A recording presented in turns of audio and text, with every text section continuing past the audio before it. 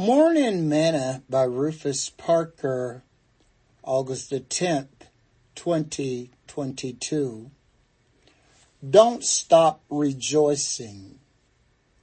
Although the fig tree shall not blossom, neither shall fruit be in the vines, the labor of the olives shall fail, and the fields shall yield no meat.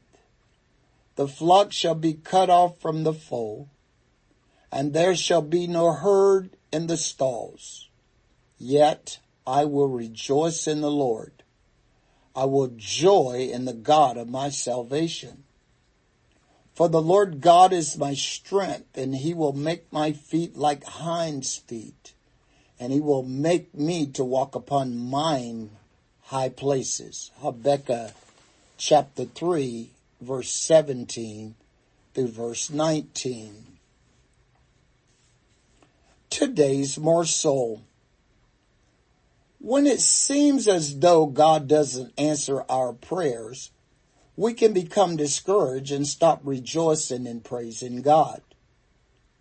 The problem with this is that you don't know if God is answering your prayer or not. God's timeline is not our timeline. If I stop rejoicing and praising God because of what I think should happen, it may never happen. Paul told the church at Philippi, rejoice in the Lord always. And again I say rejoice. Philippians chapter 4 verse 4. There are always causes and matters for rejoicing in Christ, even in time of affliction, distress, and persecution. Since he is always the same, his grace is always sufficient. His blood always speaks for peace and pardon. His righteousness is everlasting, and so is his salvation and love. Habakkuk said that if nothing is going right, he's still going to rejoice in the Lord. What about you? If you can't think of a reason for rejoicing, just do it because you're still alive and breathing.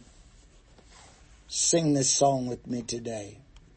When I think about the Lord, how he raised me, how he healed me, how he filled me with the Holy Ghost. When I think about the Lord, how he picked me up and turned me around, how he placed my feet on solid ground, it makes me want to shout, hallelujah, thank you, Jesus. Lord, you're worthy of all of the glory, all of the honor, and all of the praise.